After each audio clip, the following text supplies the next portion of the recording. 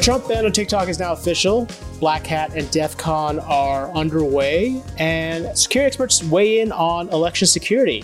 There's a lot to break down before we head off to the weekend. I'm Roger Chang, and this is your Daily Charge. With me is security reporter Laura Hatala. Thanks for joining me, Laura. Thanks for having me.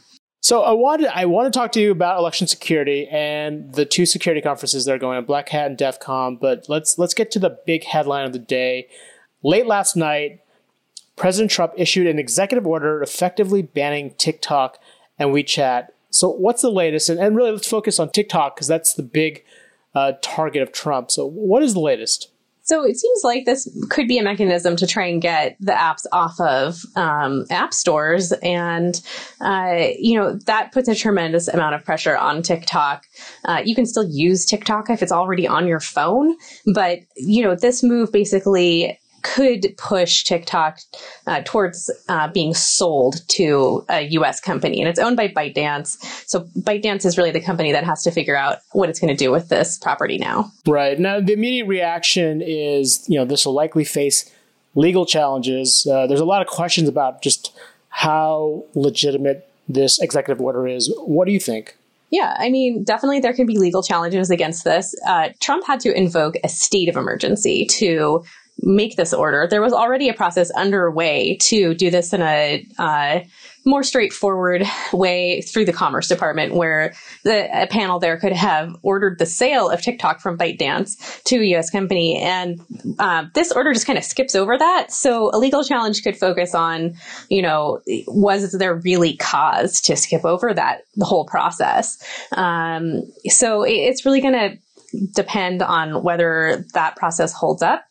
And, that could also all become moot if there is a sale of the company and, this whole issue becomes resolved. Yeah, it's important to note that this ban takes effect in 45 days. And Microsoft has already confirmed that it is talking to ByteDance about a potential deal and has set a deadline of September 15th, which is well within this window. But clearly, this executive order adds a little bit of motivation to the proceedings. So let's get on to election security. You've been monitoring the Black Hat Security Conference that's been going on. What have they been saying about the integrity of our elections come November?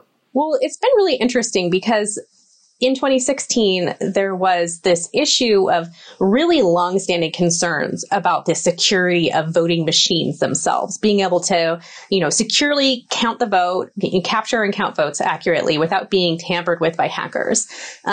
Those issues had been, brought up in the past, but in 2016, when there were signs of a concerted effort to actually tamper with the election, then those concerns became way more important. So as a result, actually some really positive changes started happening.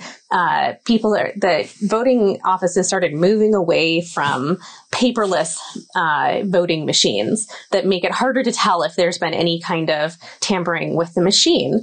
And that was one of the major recommendations that security experts were making. So that was positive. And then the federal government was really coordinating with elections agencies around the country to help eliminate threats to other systems that they run, like voter registration databases. So that was really good.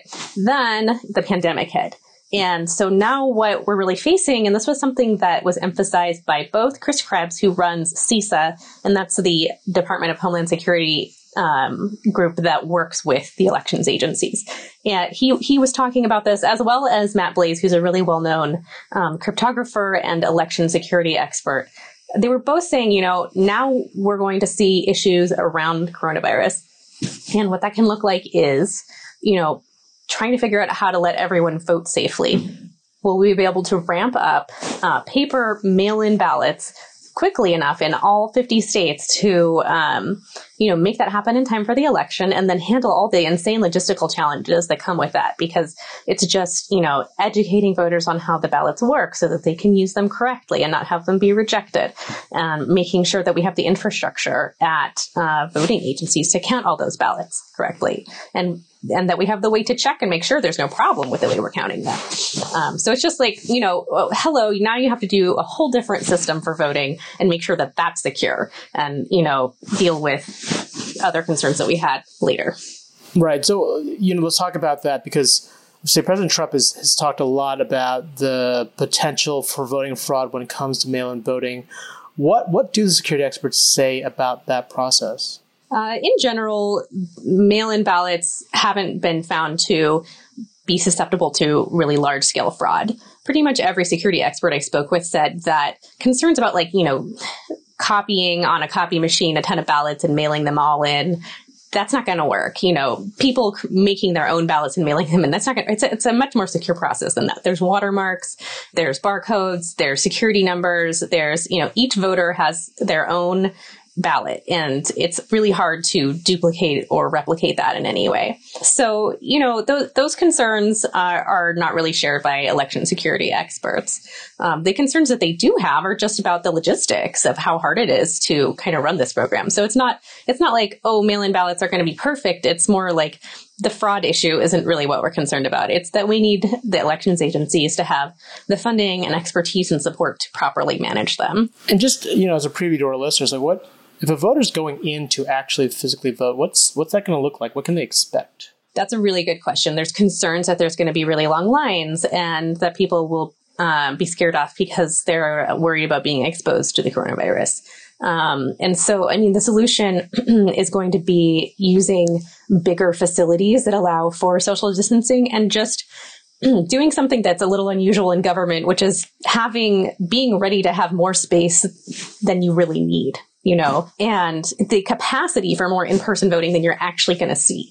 Because what you want is you want to have too much in this situation to make sure that nobody misses the opportunity to vote, rather than having just enough, which typically ends up in being too little and resulting in long lines and that sort of thing. Now, back in 2016, it's been well documented that Russia interfered with our elections.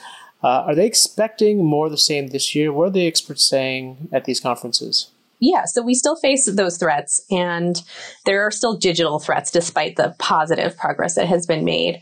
One of the biggest areas that security experts are worried about are things like voter registration databases and other kinds of software that are maybe visible on the internet. So they're working really hard on protecting those from things like ransomware attacks that could cause a lot of chaos, especially if they struck during or just before an election.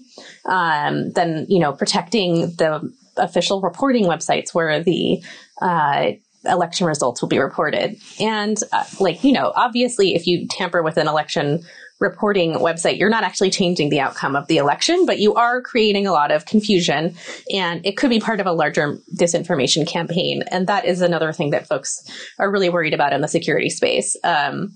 Disinformation, where people with fake accounts are, posting, amplifying, spreading information across the internet, getting people riled up over things that may be false or just inflammatory.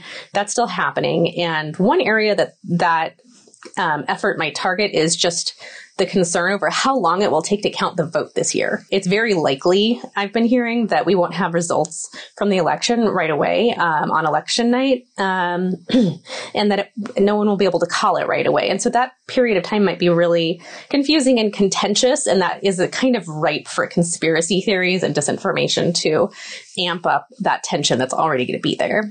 And just from a practical perspective, and I think you've written about this in the past, but are there any quick or easy tips on how to identify misinformation or how to sort of keep your radar on for misinformation? Yeah, I think a lot of this, especially on social media, is coming in meme form.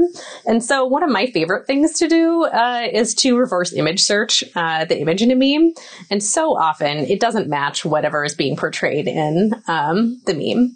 They'll say this is a historical event where such and such happened. No, it's not. Or even a current event where a candidate said X. No, that's not exactly what happened. And that is really just one example of looking for another source. Just look and see if it's reported the same way somewhere else before you share or comment on a story. That gives you, even if it is even if the facts are reported the same, you might see a different spin. You might get a little bit of a different perspective on it. And then there are also just things in the social media platforms that help you determine whether something is trustworthy or not. That there can be fact checks provided with it. You might see other articles about the same subject that you can look at there.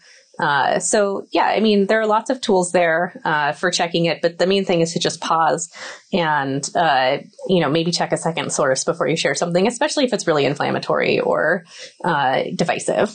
Right. And then beyond Black Hat, which is going on right now, DEF CON is also ramping up and goes into the weekend. For folks who aren't in the security world, what's the difference between those two conferences, and what are you expecting to hear this weekend? So Black Hat is a more corporate-oriented conference that is for people who work in the cybersecurity industry and are, part of businesses, vendors who sell security products to big companies. And so a lot of interesting research happens there, and you get some really interesting speakers. DEF CON is just a little bit different. People call it Hacker Summer Camp.